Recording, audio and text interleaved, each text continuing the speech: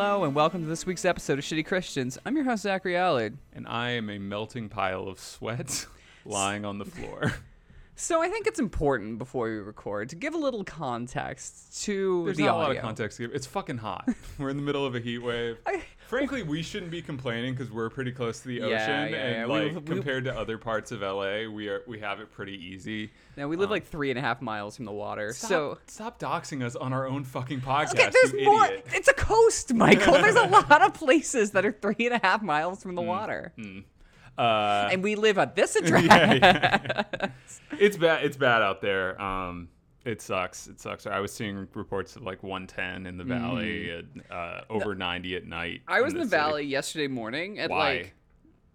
like Michael gets super concerned. I'm angry. I'm not concerned. I'm like, mad at you. Michael starts like sending a search party for Nothing me. good has ever happened in the valley. The moment I go over the mountains, you're like, oh my god, yeah, no. You have a tracker it's on just me. Epstein shit, man. Like, it's not good. Okay, counter, but maybe not counter. Paul Thomas Anderson, all his movies are in the valley. Yeah, that's not a good counter. What was he writing about? Fucking porn. Like not good situations. That's true. It's about how people should escape the valley. Yeah, licorice pizza, grooming, pedophilia. I'm back on my point. Thank you very much. Let's get into that. Now, I do think it's important to say there was going to be slightly more background and wind noise than usual, but only slightly. Normally, because we love you, dear listener, we close all our doors and windows, and we'll sweat it out just to make sure we have as clean sound as we can on the podcast. We are not doing that fucking noise today, so you get to deal.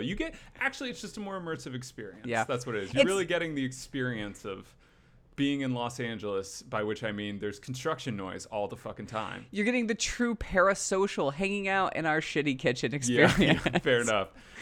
We're really delivering on that. It's as if you're here drinking Michael's excellent coffee. Oh, thank you. I do make excellent You coffee. do make good coffee. Nothing else, but your coffee's good. God, I'm such a fucking white bitch.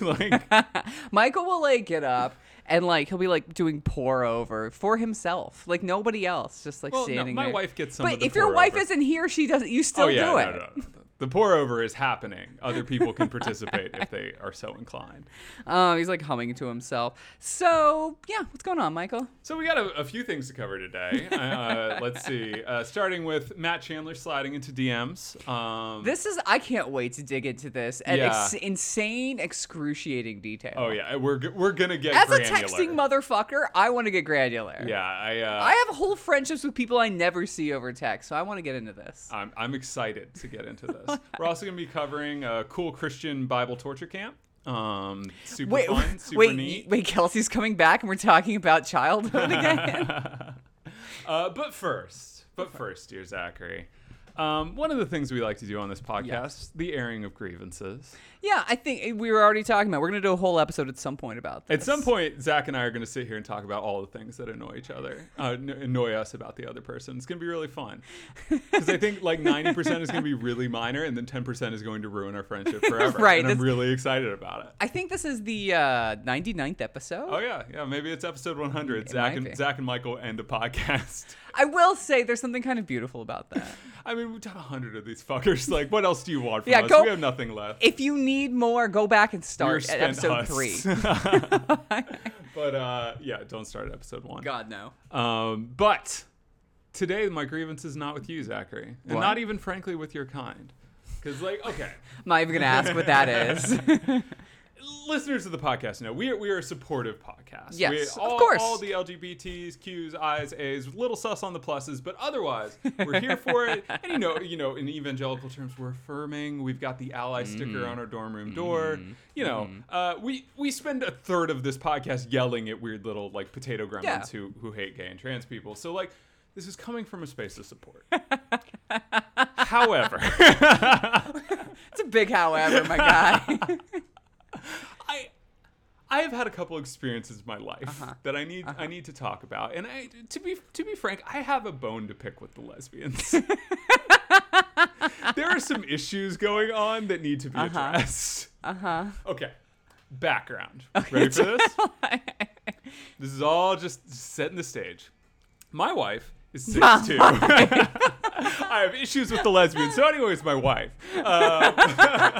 Incredibly normal segue. Your wife is 6'2". My wife is 6'2". I am 5'10". She is a tall, diaphanous blonde.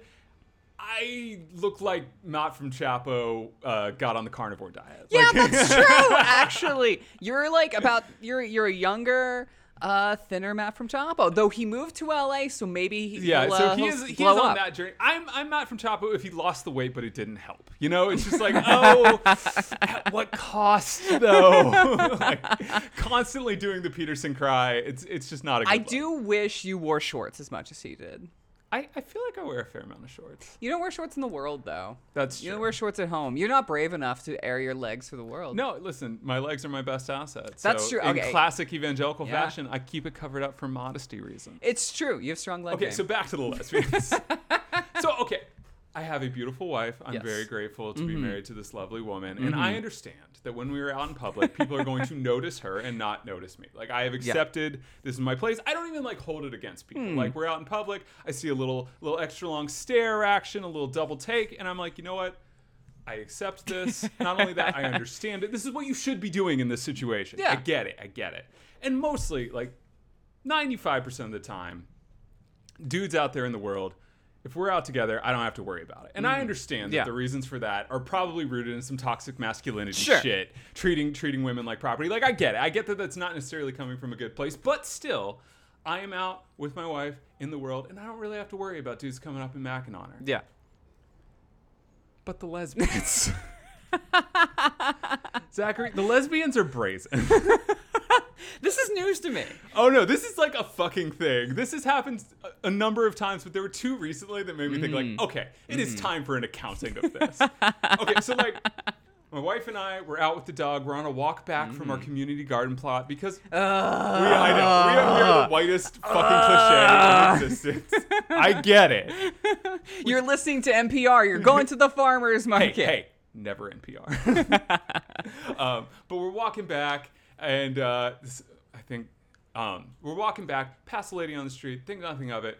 Traffic sound behind us, whatever. Sounded like someone got in a wreck. We turn around and look, and I turn around and look just in time to catch this woman that we just passed on the street doing the turn around and look back, come hither stare so fucking hard at my wife. Like, fuck me eyes doesn't even begin to cover. Like, her eyes were reciting fuck me poetry. Like, it was, I have never, ever received She's a look playing like this. Spanish guitar. It was absurd. Like, my wife turned back around and was like, you catch that? She's so proud of herself. Oh yeah. No. Your wife is amazing. We're best friends. But she's so proud of herself. Yeah. We don't even have to get into just how tickled she is by torturing me with this. But no, just absurd, unacceptable levels of macking. Just out on the street. No contact, it doesn't matter. Mm-hmm. That's instance one. Instance two, Zachary. Like a month beforehand, my wife and I are shopping for a birthday gift for her sister at REI because you thought coming back from the community garden wasn't white enough, so we made it even whiter. This is so insufferable. I know. We are truly, genuinely, I mean this sincerely, the fucking worst. And then you people go camping together. Oh my God. Yeah, that's why we went to REI for the gift, because we were going to meet her sister for a camping trip. What are you talking about? All right, anyways. We're at the checkout. Lady behind the counter, very nice, very sweet, very open member of the queer community. Sure. Had a pin of Pikachu holding a rainbow flag. Aww. Very adorable. Pikachu, noted homophobe, ironically. Yeah, I know, it's a shame. It's always the people you love. Yeah, those Pokemans. Child stars, they end up in weird places. It's hard to judge them too much. Also spent a lot of time in the ball, has some trauma. Yeah, Pikachu was a victim. I think Pikachu's just repressed about Pikachu's sexuality. So back on topic. This lady is macking so hard on my wife in front of me. I am standing there at the checkout stand with her, and she's just laughing and smiling, talking about how she loves the gift we're getting. And she's like, so what does someone have to do to get one of these for herself? I am not kidding. Are you serious? I am serious. In front of me. You're there. The lesbians, Zachary, they're brazen. I kind of respect that lesbians don't acknowledge dick in their lives or anyone else's. Yeah. I gotta say, power move. It is genuinely a power move. And you know what? They have the power. Like, here's the thing. Okay, let me bring this home. Lesbians, I have a request. I am not asking you to treat me with respect. Well, that was never on the table. I'm not asking you to treat me like I'm not chopped liver. I understand that about myself. I have made my peace with that. Yes. But lesbians, I am asking for your pity. I have somehow... Boy, now this is different from Michael in college asking for lesbians' pity, I will say. Yeah. I did have several crushes on... Yeah, I had some things to figure out. Anyways, I have somehow managed to con this lovely, lovely woman into loving me nearly as much as I love her. And I am very, very happy with this situation. And I need you guys to stop reminding her how many better options are out there for her. I just need that. Pretty, please. Oh my gosh. I want to say, though, it's important. You're both gay bait. You're both like Michael and I used to live in West Hollywood. It's true. Yeah, I can't deny that. And I gotta say, gay men love Michael. Michael is just like the right level of like masculine, like, oh, I'm gonna wear like boots and like plaid, but also like nice. Yeah. And like to step away from this approachable. for a second, I attract two types of people in my life, and it's middle-aged women who've had a little too much wine, and gay men, and that is pretty much exclusively the list. They both. But here's the thing. Here's the truth behind that.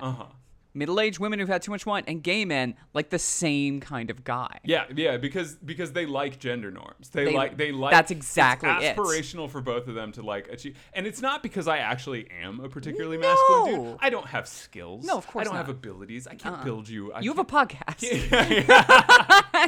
Exactly. But just by dint of genetics, I just happen to look like a dude's dude. You do. And that has a certain amount of cachet in certain members of those community. Women my age, for the most part, nothing to do with me. Do not care. Yeah, could not give less of a I don't shit. know how you got your wife. Your wife also, though, being 6'2", occasionally also dressing more outdoorsy. Yeah, It's not, no, it's a thing. I don't think that's fair to the lesbians. It's a thing. No, like, I am pretty sure that all of these lesbians just clock her as one of them immediately, and they're like, hey, man, just come out of the closet, live your best life. And again, They're trying to save her. please stop. Not because you're wrong, just because I don't want you to. Look, she is very, very, very repressed, and I need it to stay that way. So, that's my airing of grievances. Okay. All love to all members of the community. Just please stop hitting on my wife. Moving forward, Matt Chandler. A person no one's attracted to. Yeah, not a great look. Although I will say this, I don't have a lot of respect for Matt Chandler. He is virulently homophobic, but tries to do it in a cool way, which is worse. The gender roles that he preaches in his church, absolutely unforgivable. But one thing I do appreciate about Matt Chandler is Matt Chandler does not try to be cool. Like, he came out, and we'll talk about, like, he came out of this reform movement that was very focused on, like, early 2000s hyper-masculine cool thing. But Matt Chandler is still rocking the polo shirt. And, like, I do think there's something to be said in the era of the, like, hipster megapastor for not going down that route, even though functionally he is evil. But Of course he's evil. yeah, of course. Evil is the default setting. So, Matt Chandler, leader of the Village Church, which we've talked about before on the podcast, head pastor. We talked about that when they disciplined the wife of a pedophile who turned in her pedophile husband. She was a missionary, found child porn on his guy's computer, turned him in, and then they disciplined her in the church because she didn't want to get back together with her pedophile That husband. remains one of the most insane things that we've talked about in this podcast. A podcast whose unspoken subtitle is pedophiles. I really, really needed a joke. Yeah, there needed to be something I was there. gonna say Otherwise, it just pedophiles sounds definitional. Actually, you know what? I got it. Pedophiles and the people that love them, which unfortunately is most church leadership. Is a lot of church leadership. So, Matt Chandler, also the head of the Acts 29 network, which sort of the current president of the modern reform movement, which we've talked about a lot and has a lot of terrible things going on. But he stepped back from ministry this week. Huh, interesting. Interesting. I will say it's not because it's a new reason. It's an interesting It's a new wrinkle. It's a reason that happened to me a lot when I was like in high school and 17. Really getting to enjoy the LA soundscape right now. Yeah, I'm like literally watching a guy like sweep up leaves. Yep, while the truck backs up. This is just very on brand. We're going to push forward. Yeah, you know what? Fuck it. You're fine. Yeah. You're fine. If you're not fine. If your ears haven't been ruptured yet, then you haven't been listening to LA long You should turn this up. So, Matt Chandler, announced to his church just this past week that he is stepping back. He's not stepping down. He is still the head pastor of the church, and I think that's important. I know. He's taking a break. He's Jeff Bezos, Leon Blacking it, being like, "No, I'm chairman. I'm not CEO. Shut the fuck up." I just need a little recharge. And the ostensible reason that he is doing this is because a member of his church approached him expressing concern about his DM game with one of her friends. Okay. So basically what came out is that he was texting this lady a lot. A lot. With what they describe as a familiarity that is unstudied and unwise. Unstudied and unwise. Yeah. They said the issue was frequency and familiarity, and that it played itself out in coarse and foolish joking. Now, they went out of their way multiple times. I watched this whole little 15-minute thing, and we're going to walk through it because there's a lot to cover. I'm just sort of getting to the issue first. But, like, I watched the whole thing, and they say multiple times, this was not sexual, this was not romantic, this was not disqualifying from ministry. This was just, they got a little too close. And he was using language unbecoming to a pastor. Language unbecoming. This is amazing. Yeah, it's a very interesting take. Aside from the obvious fact that they're clearly lying about everything. Yeah. But let's actually walk through this because there's some manipulation happening in this actual announcement that I think is really important. For the first thing, they start with another pastor, some other fucking white dude. And he comes out and repeatedly 10 times he just talks about how this is the day that the Lord has made and I will rejoice and be glad in it. He talks about the importance of that, how this is going to be a hard day, but we need to remember that this too is a day that the Lord has made and we need to rejoice and be glad in it. And when you know what's coming, it starts to feel a little bit like emotional manipulation, right? It's not that that's not scripture, it's that the way you're using the scripture is already sort of cutting off at the head any of the very reasonable upset that people may feel. Well, yeah, because you can put anything there. You could also talk about the scripture about various scriptures about pastors needing to be more accountable and how if they're not, they're the ones who go to hell. You could also start with that scripture. He also goes on to talk about how this is a place that has been and will remain a place where it is okay to not be okay, which is something that evangelicals love to say. They never mean it because there's a lot of ways you can not be okay that the church will absolutely condemn you for. But specifically saying it's okay to not be okay in reference to your pastoral failings, extra icky. That's not really what that term was designed for, even if we took it at face level, right? It's designed to be we are welcoming to people at all places in their life, even if they have struggles, even if they have things that you might think church people might not want you there. That's the intent. But he's using to be so it's okay when our pastor fucks up. It's covering the ass for people in charge. It's icky. And then he goes on to say something that I thought was going to be good and then swerved really quickly into bad, where he goes, in order for us to fulfill our mission, this place has to be a safe place for you. And I thought what he was saying was, and so we need to take this stuff really seriously and be really accountable because we need to make sure that you, the congregation, are safe from any sort of predacious activity by our pastoral staff. Yeah. That's where I thought he was going. Nope. The next line out of his mouth is, and that is true for the pastoral staff and leadership too. That's so funny. So he's saying we need to make this a safe place for the pastors, which again is just a way of saying don't get too mad about this. Don't get angry. It's the same. It's wild. I will not. This will be just 2 seconds. But it's the same argument always when it's don't be mad at Hillary or whatever. It's hey, men shouldn't be mad at women. It's this is not the situation. Yeah. Learn intersectionality. Learn power. There's just it's always ass covering for power. Always uses the language of trying to help people out, not empower, to cover itself. Yeah. Sometimes it's identitarian, sometimes it's sort of pop psychology like this. It's just the same playbook as ever. It's just Biden's a small bean. No, bitch, he's the most powerful man in the world. Yeah. No, the ineffectualness is the point. All right, back on topic. And then they bring out Matt. He does his little fist bump with his buddy pastor because of course he does. And his first line out of his mouth is, I am the lead pastor of this church, and I plan to be the lead pastor of this church for the next 20 years. Always good when an apology starts, I'm not changing anything. I'm not leaving. I'm not fucking leaving!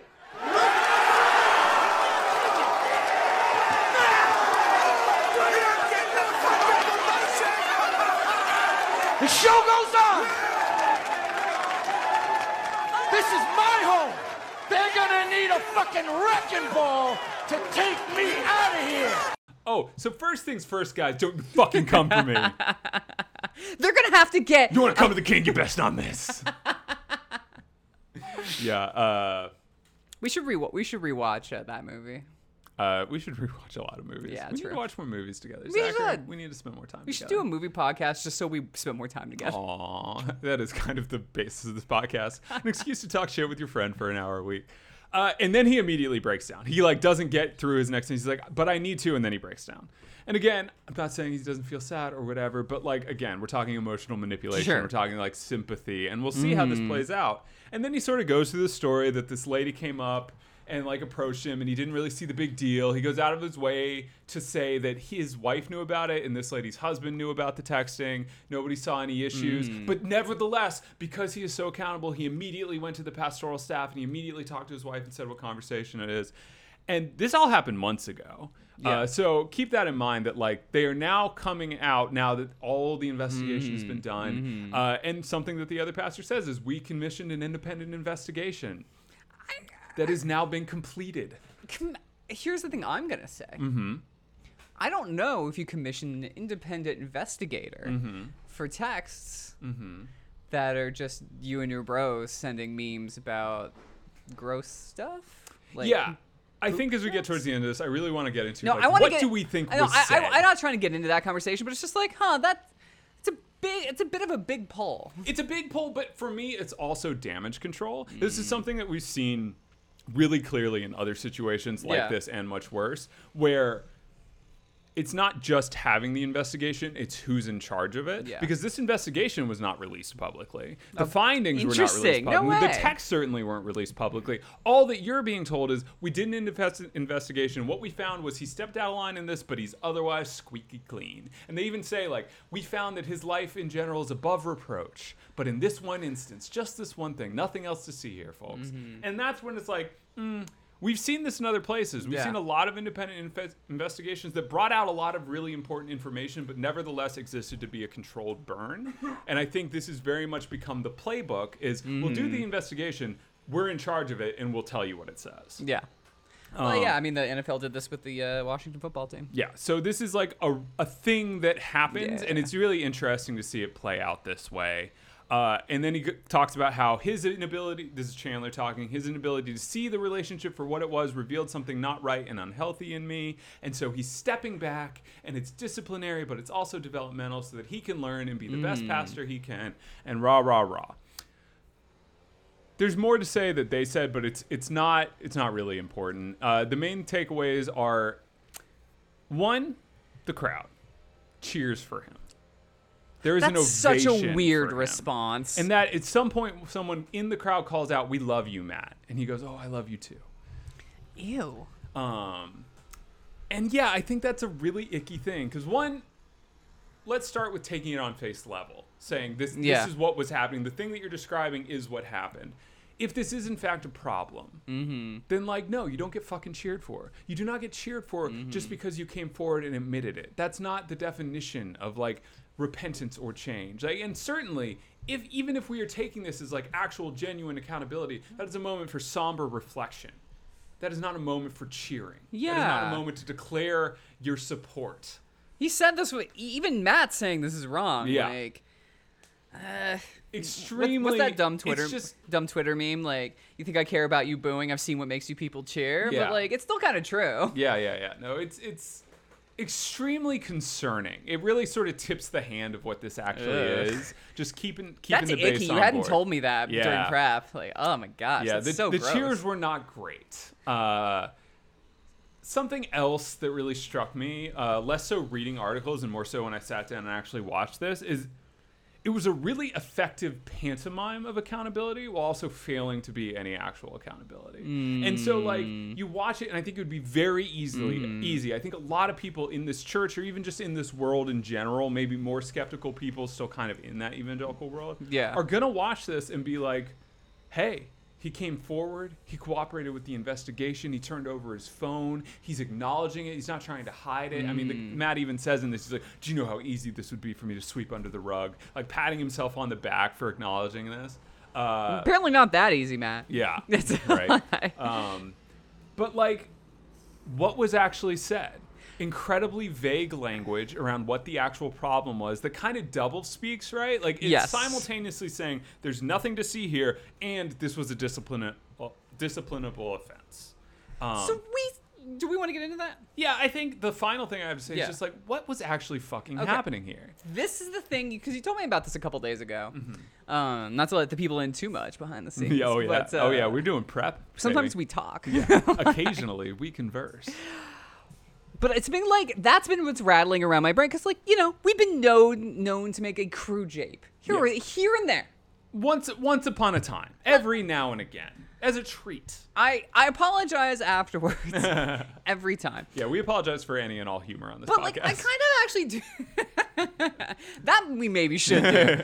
I kind of do think, like, especially in the year of our Lord 2022, crude humor is, like, almost about as widely accepted as it's ever been. Like, we've had, like, friends' parents. Like, boomers, a lot of boomers have listened to this podcast and know we're kind of disgusting motherfuckers. Yeah, it's true. Shout outs. Yeah.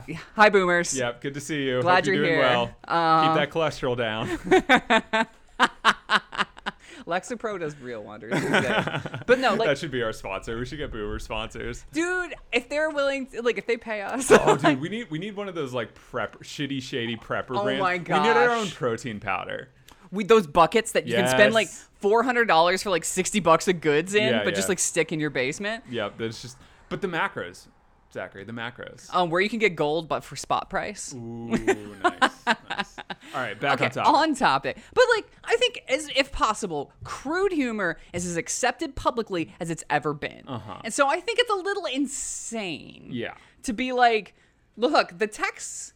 They were just inappropriate. They were crude. They weren't sexual. Never sexual. But I'm kind of not kidding when I say, what could you possibly say to another consenting human adult? Yeah. That is crude but not sexual, that you would have to step back from your job from? Like, what, theoretically, let's briefly. From your extremely public spotlight job, 8,000 person church, head of this network, like one of the biggest names in evangelical Christianity. I pretty much, with very few exceptions, don't ever censor my, like, insane thoughts and ideas when talking to people, and no one cares. Yeah.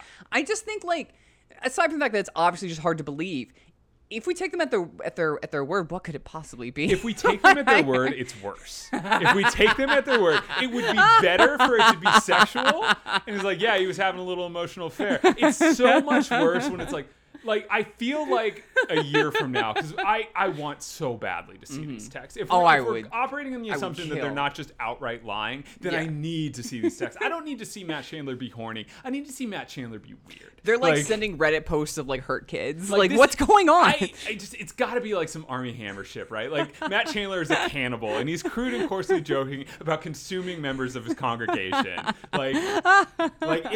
It's got to be something, right? And I also I'm sorry, as a disgusting person, I don't believe these people are that disgusting. No, yeah. I don't think they've earned that. Yeah. The other thing I have to say on that is that, like, clearly the fact that we are so speculative here is proof that there wasn't actual accountability, right? Like, we have no idea what the fuck actually happened. And that's kind of the point, that, like, there's clearly no actual accountability because we're left with these very vague assertions. And whenever a pastor says something vague about, like, a failing, just know, like, if they say, oh, I stepped out of my marriage and I had an affair, they raped somebody. Consent doesn't exist for these fucks. So I can only imagine what that is in text form. But I think there's some options here, right? So, like, there's the option that I put it like 10%, that they're just outright lying. This was an affair of some description. Yeah. Outright lie. But I don't think that's the most common thing. Right. I think the most possible thing is that it was just like a work wife in a way that, like, you know, like that can happen in real life, can cross lines. I mean, who doesn't love a work wife, though? When they mention, like, coarse familiarity and frequency, I'm like, so this dude was up at like 2 a.m. texting. Like, there's just no way. Like, when he says my wife and her husband were aware, what he means is they were aware that there was some communication. Yeah. But there's a 0% chance that they were aware of how much communication there was. This guy was definitely, like, had messages up on his MacBook and was just like, his wife thought I was doing sermon prep, and exactly. He's just hours in there, just talking about fantasy. Yeah, and I don't mean fantasies in terms of sex. I mean fantasy football. They were really into it. Yeah.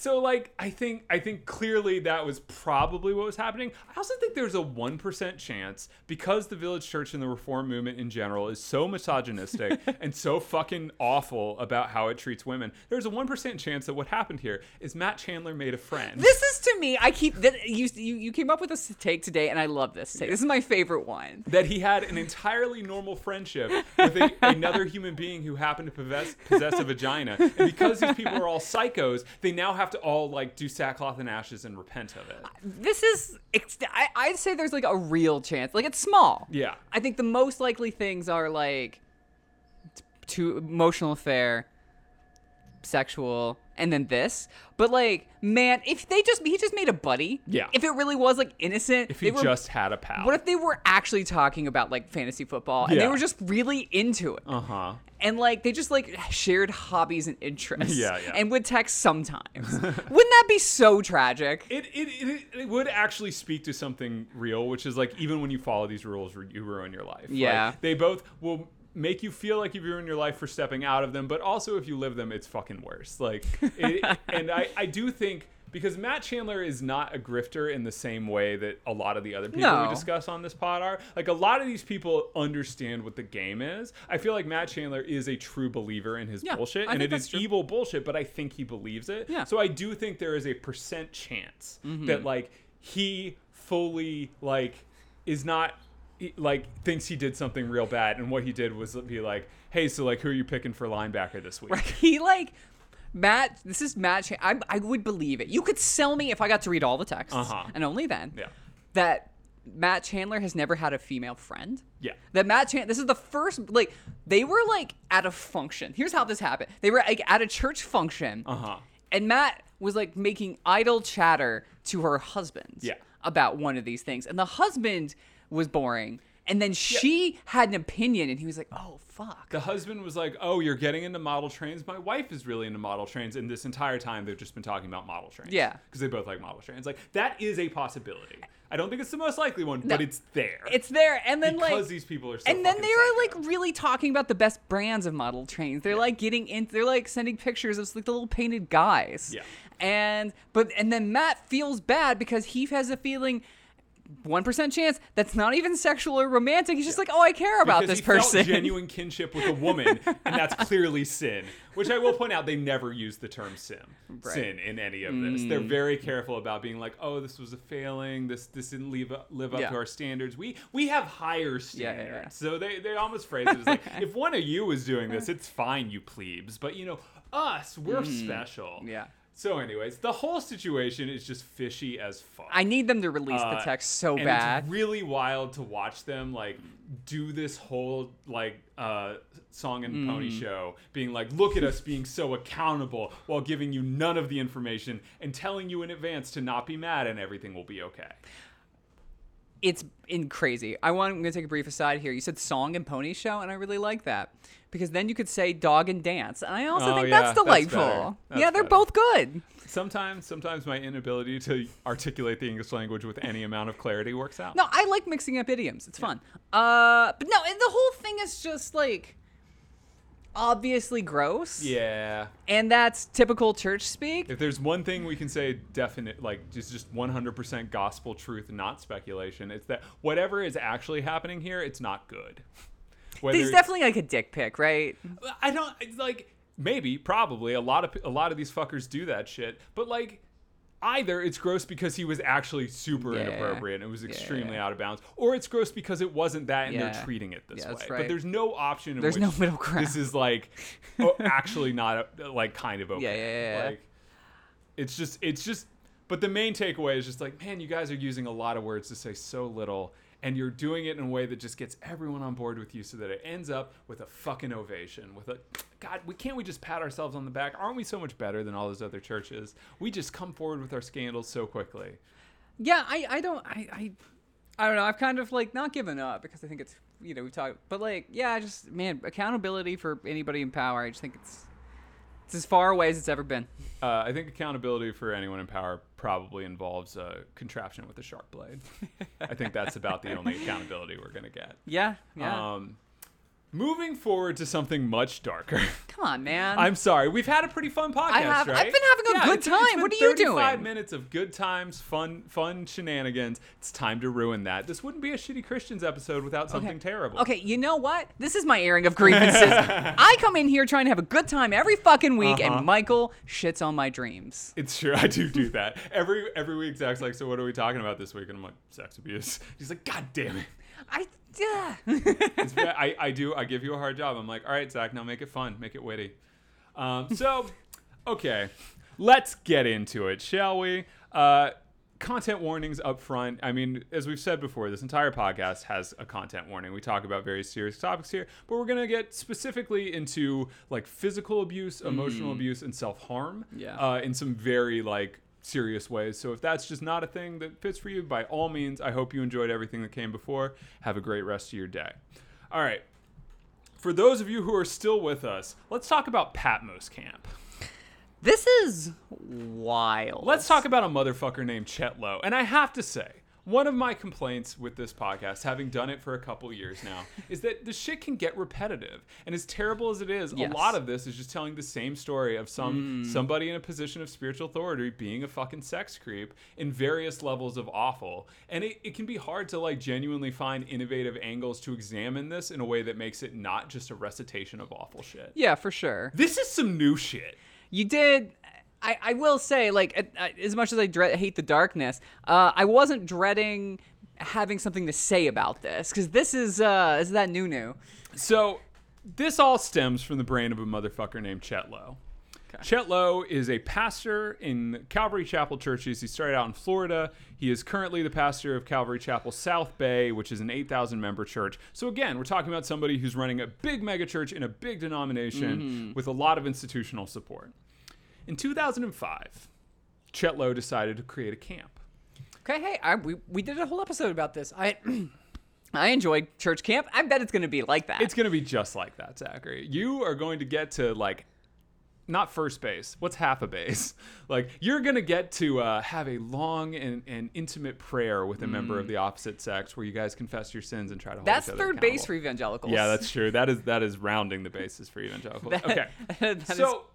We're going to get into how fucking horrific this shit is, but let's start, I think, with their pitch. So this is currently on the Patmos website because while they did take a delay for COVID, which is fascinating given how much COVID denial is in these communities, they are still currently operational. This is the thing that is still happening.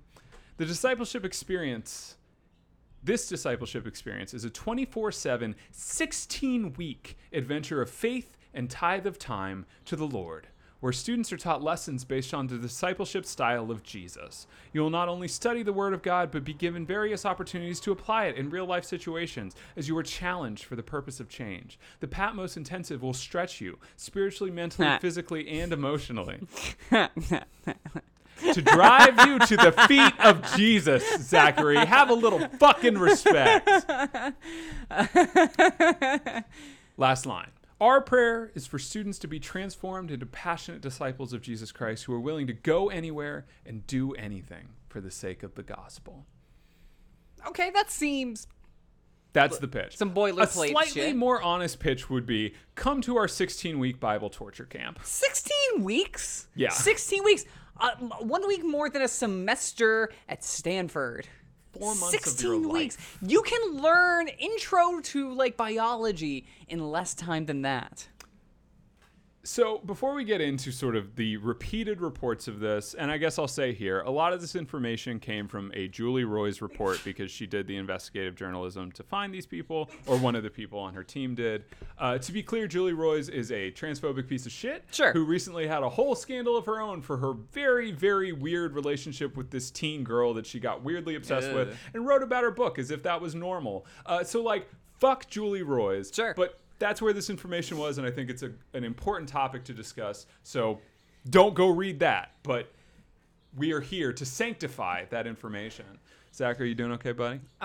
These windows opening are killing me. I know. I just keep sneezing. Well, the air in LA is toxic, so, just by having the windows open, we're kind of screwing ourselves. The thing about LA is it's not built for human habitation. It's really we literally got a report this week being like, so by the by, the water you've been drinking for years is, like, extremely toxic. Like more toxic than the usual level of toxicity. Not great. Anyways, I'm going to read you one woman's experience from this because I think it's important before we get into like sort of jumping through a lot of people's experience to just sort of be in this space for a second.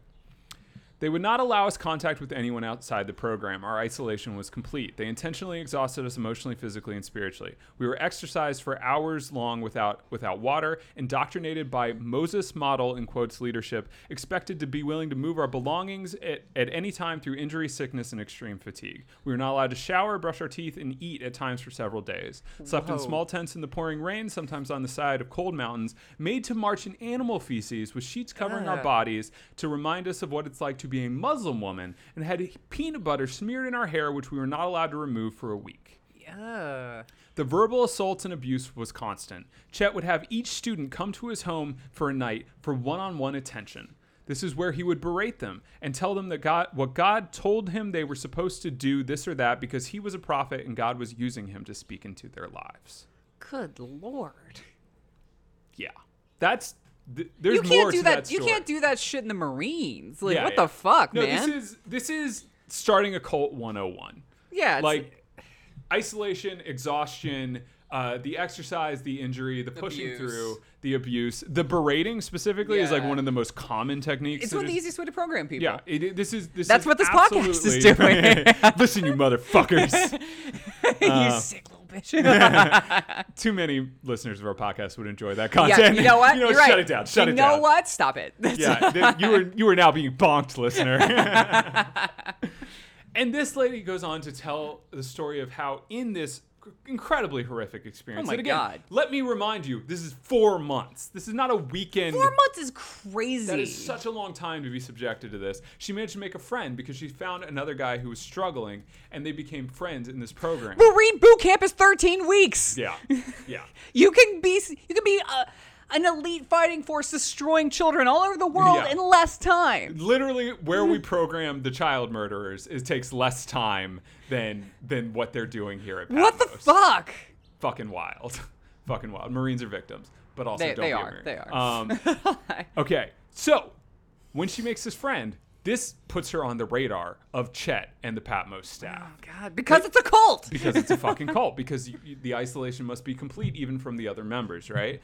And I think let's not forget because of misogyny, because this is a woman, course. or this person is a woman, and this guy was a man. So she gets dragged into Chet's house, where she gets berated for being a Jezebel and a harlot Oh God. because she was distracting this man from his purpose in ministry By talking to by him? being friends with him. Sure, of Again, course. this is maybe we have to bump that Matt Chandler up to 2%. Like, these people are twisted. Yeah, Like, good Lord. Let's never forget these people think women are evil. So like being friends with a woman means you are opening yourself up to evil because women are the problem. That's sort of the underlying thing. I would like to encourage evangelicals to not know or to get rid of all women and let me be friends with all of them. Zach's sliding into DMs left and right. I will take- That would I be will- the funniest thing. Like if we did similar independent investigations into leftist DM slides. Oh my God. Now that would uncover some shit. Whew.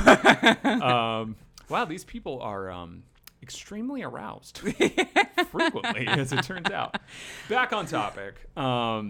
So he's telling her she's never going to be a missionary. She has Yeah. this dream of being a missionary in Africa because all these people do. Sure. He's telling her, like, she knows actually without him telling her that if she gets sent home from this, that is going to disqualify her from serving in ministry. Yeah. So she feels in this moment like what she needs to do is tough it out. And she knows what he wants is a confession.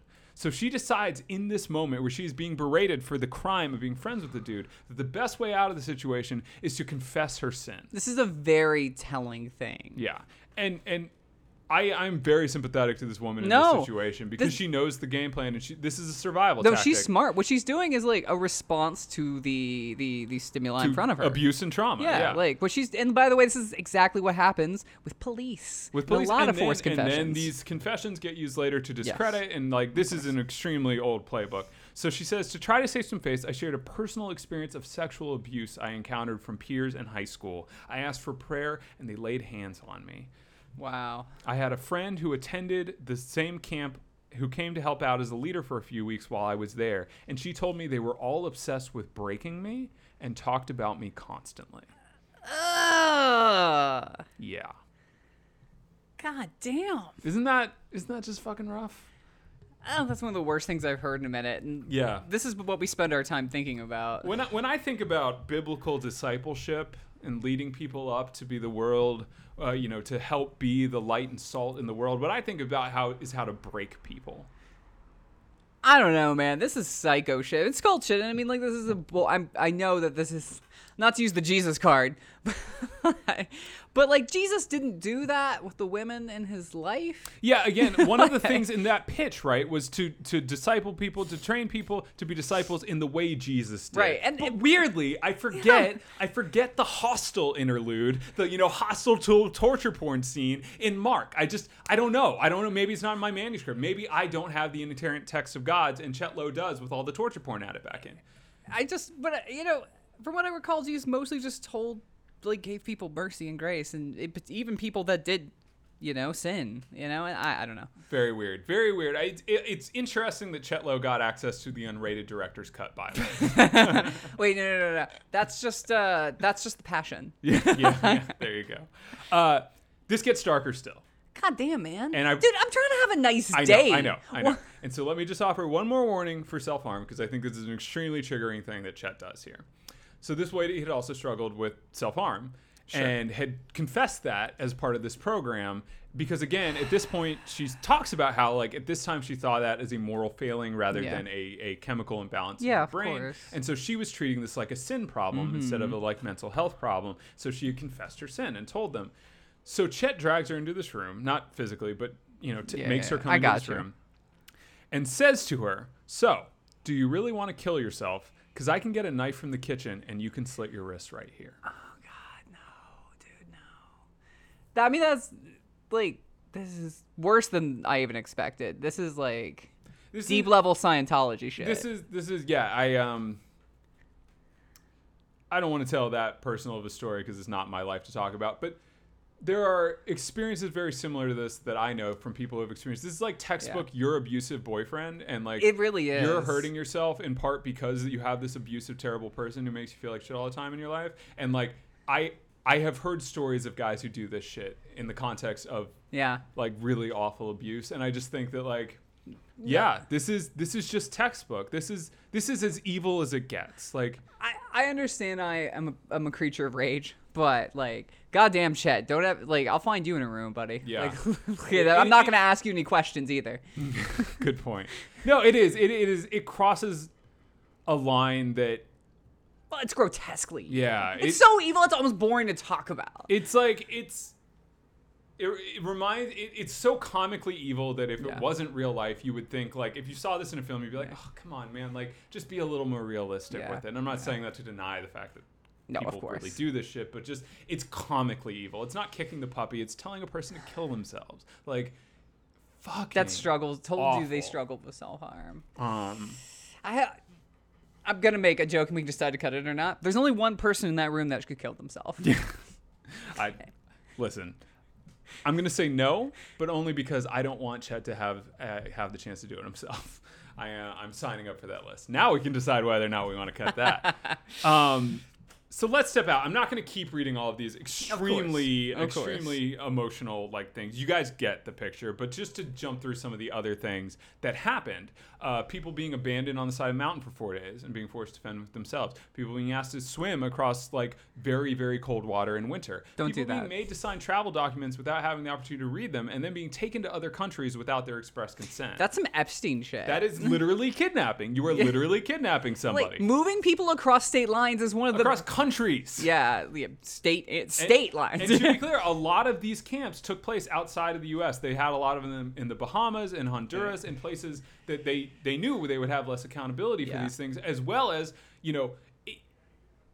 for people that wanted to escape, right? If you want to get out of there, if you're in the continental United States, you understand the process. Well, I mean, what's the name of Scientology's, one of their many corporations? Sea Org, because they put people on boats. Yeah, it's a thing to separate people from not just their network of people who support them, but also from any familiarity with how to access those things. The Lolita Express. I mean, it's just what abuse 101 if you want to traffic. There's another story of people only being allowed to keep their medication, and then I'm going to assume it doesn't explicitly say this, that would include things like passports. Yeah.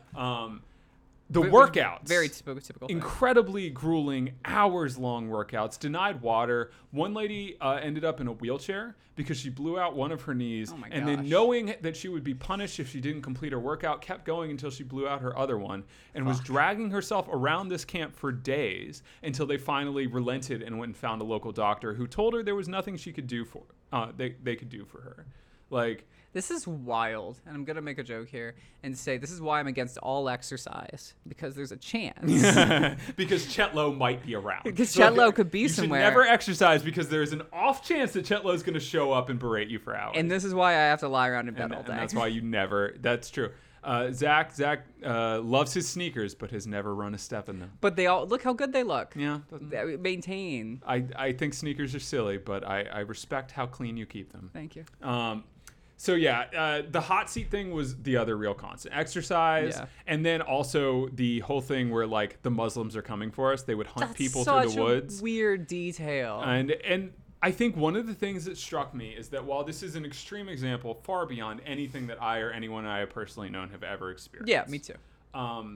The bones of this did feel very familiar to me. I mean, we talked about it on the pod. It was a funny joke when we did our like camp thing, talking about being the persecuted church, right? And me running through a field as I'm being hunted by dogs to simulate this. Right. And here they are doing that on a much more extreme level, which a much more explicit enemy. And I actually thought it was interesting that they were specifically naming Muslims as the threat here, because we now live in the sort of Christian nationalism version where it's liberals that are the threat. It's we have now turned this into a civil war, but it feels very the globalists. very old school that in 2016 they would still be doing the Muslims as the bit. It's weird to be afraid of Muslims. It does feel dated. Yeah, well, it's for a lot of reasons. I'm not surprised that it exists. We saw the Islamophobia I understand in prejudice 2001. is real, Yeah, but like, but it is wild that like it's 2016, dog. You got to update. This needs to be Biden. Like this needs to be pedo Hitler Biden coming through you. Pete needs to be Pete Buttigieg. Yeah. He's coming to turn you gay. You're just imagine being hunted through the woods by Pete Buttigieg while like a very echoey, like far off, you just hear hi hopes for a minute. You know, like they get an orchestral version of it, like by a kids choir. I'm not gonna lie, I would watch that horror movie.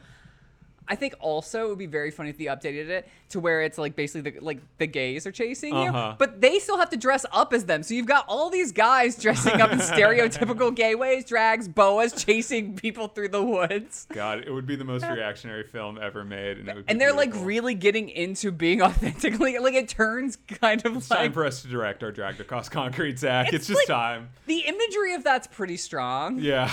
All right, let's do it. Fucking. All right. I think at some point we will make a Dragged Across Concrete movie style film. Yeah. Can you do a communist version of Dragged Across Concrete? Yeah, it's called Dragged Across Concrete. Okay, all right, get out of here. So, I think one of the things that I need to emphasize, as we step back from like the horrors of what this camp was, is how this has been going on for a decade and a half. At one point, there started to be a little bit of uproar about it in Florida, which is when Chet suddenly felt called to the great state of California that has harbored him with happiness for another decade since. He was allowed to recruit at Calvary Chapel like seminaries. So a lot of people were coming in sort of not knowing Chet. And it needs to be said, Chet was a rock star for reasons we're about to get into, but he was a rock star in this community and sort of widely considered one of the top names. He also just had a lot of funding from Calvary Chapel. Like this is the story of one man starting his cult, but it was also the story of one man starting his cult within a much larger institution that he had access to a lot of institutional power to do. So he got to make his own sect of weird psycho warriors within this like much larger and more powerful like community. So strange. And we've seen a lot of other like Calvary Chapel people get weird. This is not. I would say that they are one of the most common denominations for cults of personality for a lot of reasons that I think stretch to a lot of the reasons evangelical churches in general are, and also I think there's something about that charismatic theology in the way that is applied in the Calvary Chapel that sort of invites that success element really sort of helps this idea that if a person is very successful, that means they're like chosen by God, which feeds back into the prophet shit. But yeah, he's been able to run this in the open, recruiting from seminaries, having people that graduate, because some people, I mean, obviously we're hearing the story of the people who were Right. injured and harmed by this, and I think everyone was injured or harmed, but some people did drink the Kool-Aid. I mean, it was course. programming. Some people were programmed. Yeah. And so people would get recruited by like former people who had gone on it.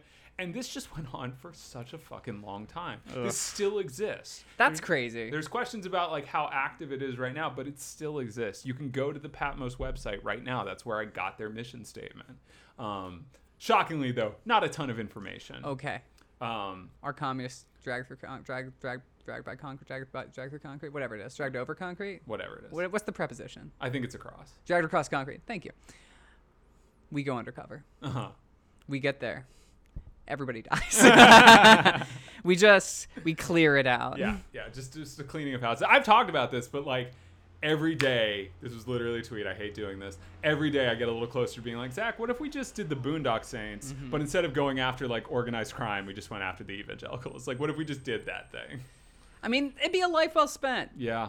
I think don't there know. would be some value there. I do, like, I am like the meme. Like, I think, like, half the time I should keep doing, what I'm doing here in LA and pursuing that. Or I should go destroy fossil fuel infrastructure. Yeah. And it's like every day I'm just like, We'll see.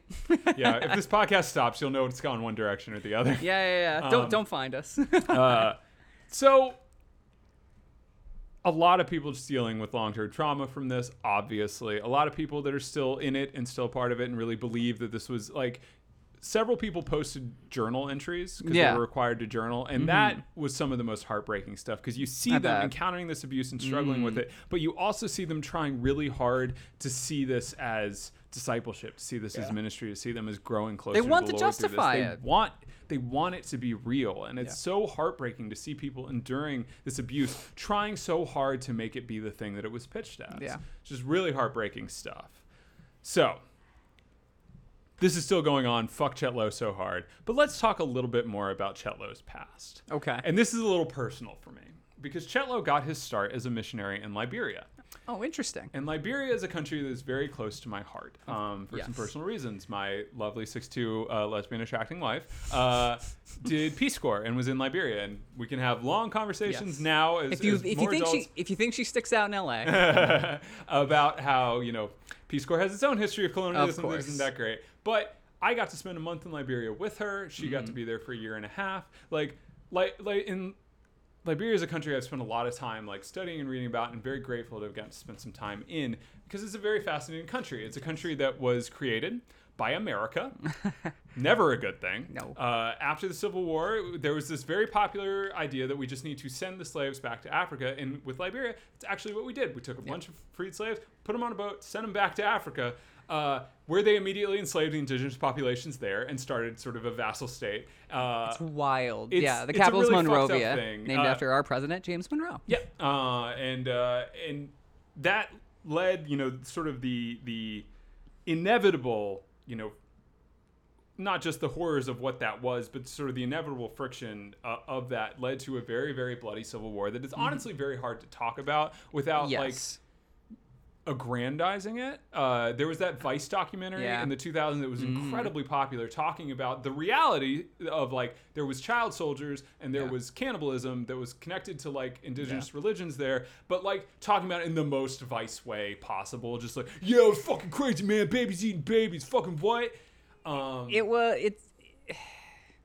But it is truly, I think, there's that great Dennis Johnson Again, article about it. Yeah, Dennis Which I Johnson did suggest some war reading. reporting in there, Yeah. and like even that I have minor quibbles with because it's the thing I thought about a lot. But course. it's much closer to being better than that, and I love Dennis Johnson, Yeah, this is- author. of course. This is Dennis Johnson Love podcast. Oh yeah, we could do a whole pod on that. Tree of Smoke is one of the best books that I've ever read. Everyone should read it. Anyways, but you had this very, very bloody civil war where the westernized, extremely corrupt, but also extremely like modernizing government was under assault from the more rural like rebels that pretty immediately became almost as corrupt as the Westerners once they got in power. But there were child soldiers. It was really, really bad. There was as many as 15% of the fighting force was children. And into this situation, Chet Lowe decides to insert his white ass. He actually moves to Liberia with his wife and 4-month-old child during the Civil War. Don't do that. Don't do that. Don't do that. Don't do that. for a lot of reasons, Yeah. right? There's One- I shouldn't have to explain that. the white savior complex involved in that Huge. beggars all But belief. also don't endanger your children. Yeah, but and also your family. child cannot consent to that. Your child cannot make a informed decision about the danger that you're placing. And it flies in the face of being a parent to intentionally expose your child to that much danger. It's not okay. It's not okay. No. And for 3 years there, and I think it's important to say only 3 years, he had a ministry. I think the ministry existed a little longer, but I think he was there for 3 years, where he ministered to child soldiers both during and after the war. Mm-hmm. And what is challenging about that is that if you're not Chet Lowe, if you're not a fucking monster, if you're not an abusive piece of shit, Right. I think to myself, that is the kind of work that I can see Christians really doing. Like, again, being very cognizant of colonialism and the white savior complex and the desire to come in and, fix these African countries, that is all extremely dangerous and problematic and plays out in NGOs across the world 1,000 times a day. But You mean the CIA? yeah, I do mean the CIA. But I do understand that in the wake of this extremely destructive civil war, I mean, when we were Yes. there a decade plus after, you would be going through a village without power, and there would be satellite things on the tops of all the houses, because Dishes. at one point, satellite dishes on the tops of all the houses, because at one point, this town did have power and did have access Yeah. to these things, and now it's not there. And again, the reasons for that are complex. I'm trying not to fall down this rabbit hole, and at every turn, I'm almost falling down this rabbit hole. But I can see that being good ministry. I can see that being a place where you show up to a place that really needs help and doing good work. But it's Chet fucking Lowe. Yeah. And it's not good. And I'm now going to read you, because Chet Lowe got a lot of press for this even at the time. This was a big deal, It's a great way to mint yourself. It's a great way to make yourself a cult of It- personality, it's, right? It's dark race Belden. It really speaks to something that you're like, I'm willing to go Yeah. into the war zone for Christ, man. Like, and you see that echoed in all of the abuse that he thinks. But I'm going to read this quote, because I think it's really telling about how Chet viewed these children that he was ostensibly caring for. I'll never forget the early parts of 95 when I was behind the lines. I had begged one of the commanders to please give me these children, let them go to school. I said, these children are a burden for you. You have to feed them, take care of them. And he laughed at me. And he said, these children are the best fighters we have. I'll kill somebody. They'll go to the front line, get the gun from the person I killed, and bring it right back. They don't care. They're not scared.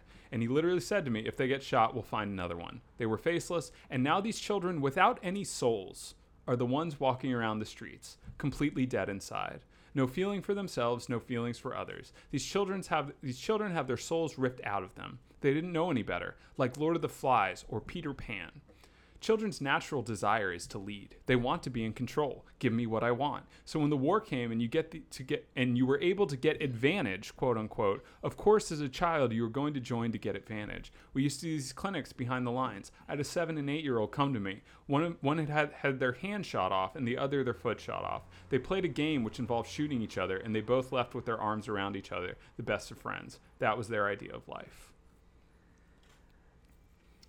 So a couple things there. One, what do we see again? We see the vice, the aggrandizing. We see the self-aggrandizing. I was behind enemy lines. Yeah. You see the recitation of these horrific stories. But to me, that reads as a recitation of horrors in a way that is supposed to impress a white Western audience. Yeah. Not doing any due diligence behind, like, actually caring for these kids. No. He says the kids don't have souls. It's not great. And then he goes there and he's like, oh, they got them ripped out of them. Yeah, But he yeah. says the kids don't have souls. And when he talks about like what the program does, he talks a lot about like the discipline. And then he'll sort of waver and be like, oh, well, it's important for us not to be their commanders and blah, blah, blah. But he talks a lot about how they like keep them very regimented and disciplined. And I just think, while this is a very complicated topic, Yes. and dealing with child soldiers is a real horrible thing that happens in the world. Yes. And I am sympathetic to trying to figure out how to deal with it. I'm not sympathetic to Chet Lowe trying to figure out how to deal with it. He was a fucking monster. He actually says at one point, he goes, there are no books for how to do this. Lies, false. Yeah. And This has if been there written about were- extensively. And if there were, I wouldn't read them because every child is unique. And I think that really speaks Well, then to... fucking whatever, Chad. Then why do you have a camp? Yeah, then why are you there, Chet? It really speaks to something that we see over and over in Christianity, which is a refusal to acknowledge any wisdom that doesn't stem really from Chet Lowe's brain, but Yeah. they'll claim it's from the Bible. Their bad and shitty interpretation of the Bible. There are no books, and if there were, I wouldn't read them. I think that really says everything you need to know about Chet's actual motivations, as further proven by the fact that instead of continuing this ministry, learning, growing, continuing to care for these children who are growing into young adults and are going to need consistent care, what does he do? He fucks off back to the U.S., gets himself a megachurch, and starts a torture camp. It's very strange and kind of a way that's been acknowledged before with things like, lots of cases, the like, I don't know, there's such a perverse rhyme to like seeing this like destruction of children through this, through the war and undoubtedly the training of them, and then brings that back and says, this is what we should do to everybody. Yeah, this is how we make soldiers for the Lord. This is such a perverse mirror. It's literary, honestly. It's just bizarre. It's a really, I think acknowledging that is not a bad thing. I think saying like, he clearly sought this out. Yeah, he He moved his child there and thought, I should do this. Yeah, I should. You know what? It's time for domestic production of torture horrors. Like Oh, enough. but, like, that's what enough he's doing. Of having this only happen in the colonized countries. It's time to bring this home. That makes it. The empire always turns inward. Yeah, of course. That's just. Yeah, that's so bizarre. It's a darkness that is hard to conceptualize into words, which is troubling for a podcast. I don't have an ending for this because how do you end something like this dark? It's just like, I don't have anything to say besides fuck Chet Lowe and his stupid surfer fucking haircut. That guy should be in jail.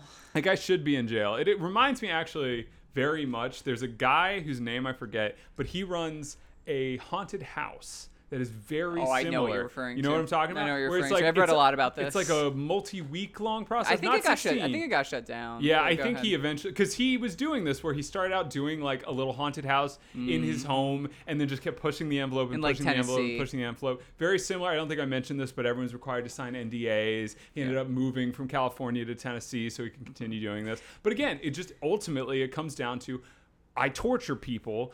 And I try to set it up in such a way that it's like I think Vice growth. reported on it. Yeah. No, I mean like the guy, like they're like ripping people's teeth out with fly. Like it's not even not interesting. It's just like they're going to beat the shit out of you until you give in. Like that's just it. Like it's not even. It's like it's not a haunted house. I mean that's not how they build it. It's just like guy injects you with ketamine and rips teeth out of your face. Yeah, it's sadistic impulse. And I think what's so troubling here is that not only is he able to spiritualize this sadism, but that sadistic impulse rings true to elements of my upbringing in the church. Sure. You know, we did sure. the Columbine, stand in front of somebody holding a fake gun and say whether or not you believe. We did the being hunted through the woods because the bad people are after you in the persecuted church. Like there are echoes of this, minor echoes, but echoes nonetheless that just run through this Christian victimhood and this Christian desire to be at war. That we say culture war a lot, but I think we miss sometimes how much Christians want to be at war, how much they desire it. They complain about it all the time, but it's because they want to be at war with their culture. They don't want to minister. The Western Christian is really not a descendant of Christ or the early church. It's descendant of Rome. That's all. I think that is actually a good way to bring it home. All right, my name's Michael Tabor. You can find me at Michael Tabor on Twitter, a social media platform. Do not slide into my DMs. I don't want to have to step back from this podcast due to my coarse, familiar joking. Michael's DMs are just like him with the Villanueva being like, I'm outside your house. I have successfully managed to stay out of the Twitter DM game. Outside your house. I think I'm just too boring. So I know it's how a lot of relationships get built on Twitter, but I'm just there to post once a week about how much the I police suck. DM people on Twitter, but people like friends, you know what I mean? How close are your friendships, Zachary? Grim and I are pretty coarse on Twitter in our DMs together. Yeah. Problematic. I mean, it might be a little bit. My name's Zachary_Allard. Yeah, that's my name. Fuck it. Yeah, fuck it. That's my name. Andrew, you can find me on Twitter. Yeah. Do not slide Catch into me my DMs. outside. You can follow the pod at @shitty_pod. We'll see you in a couple weeks. Thanks for listening.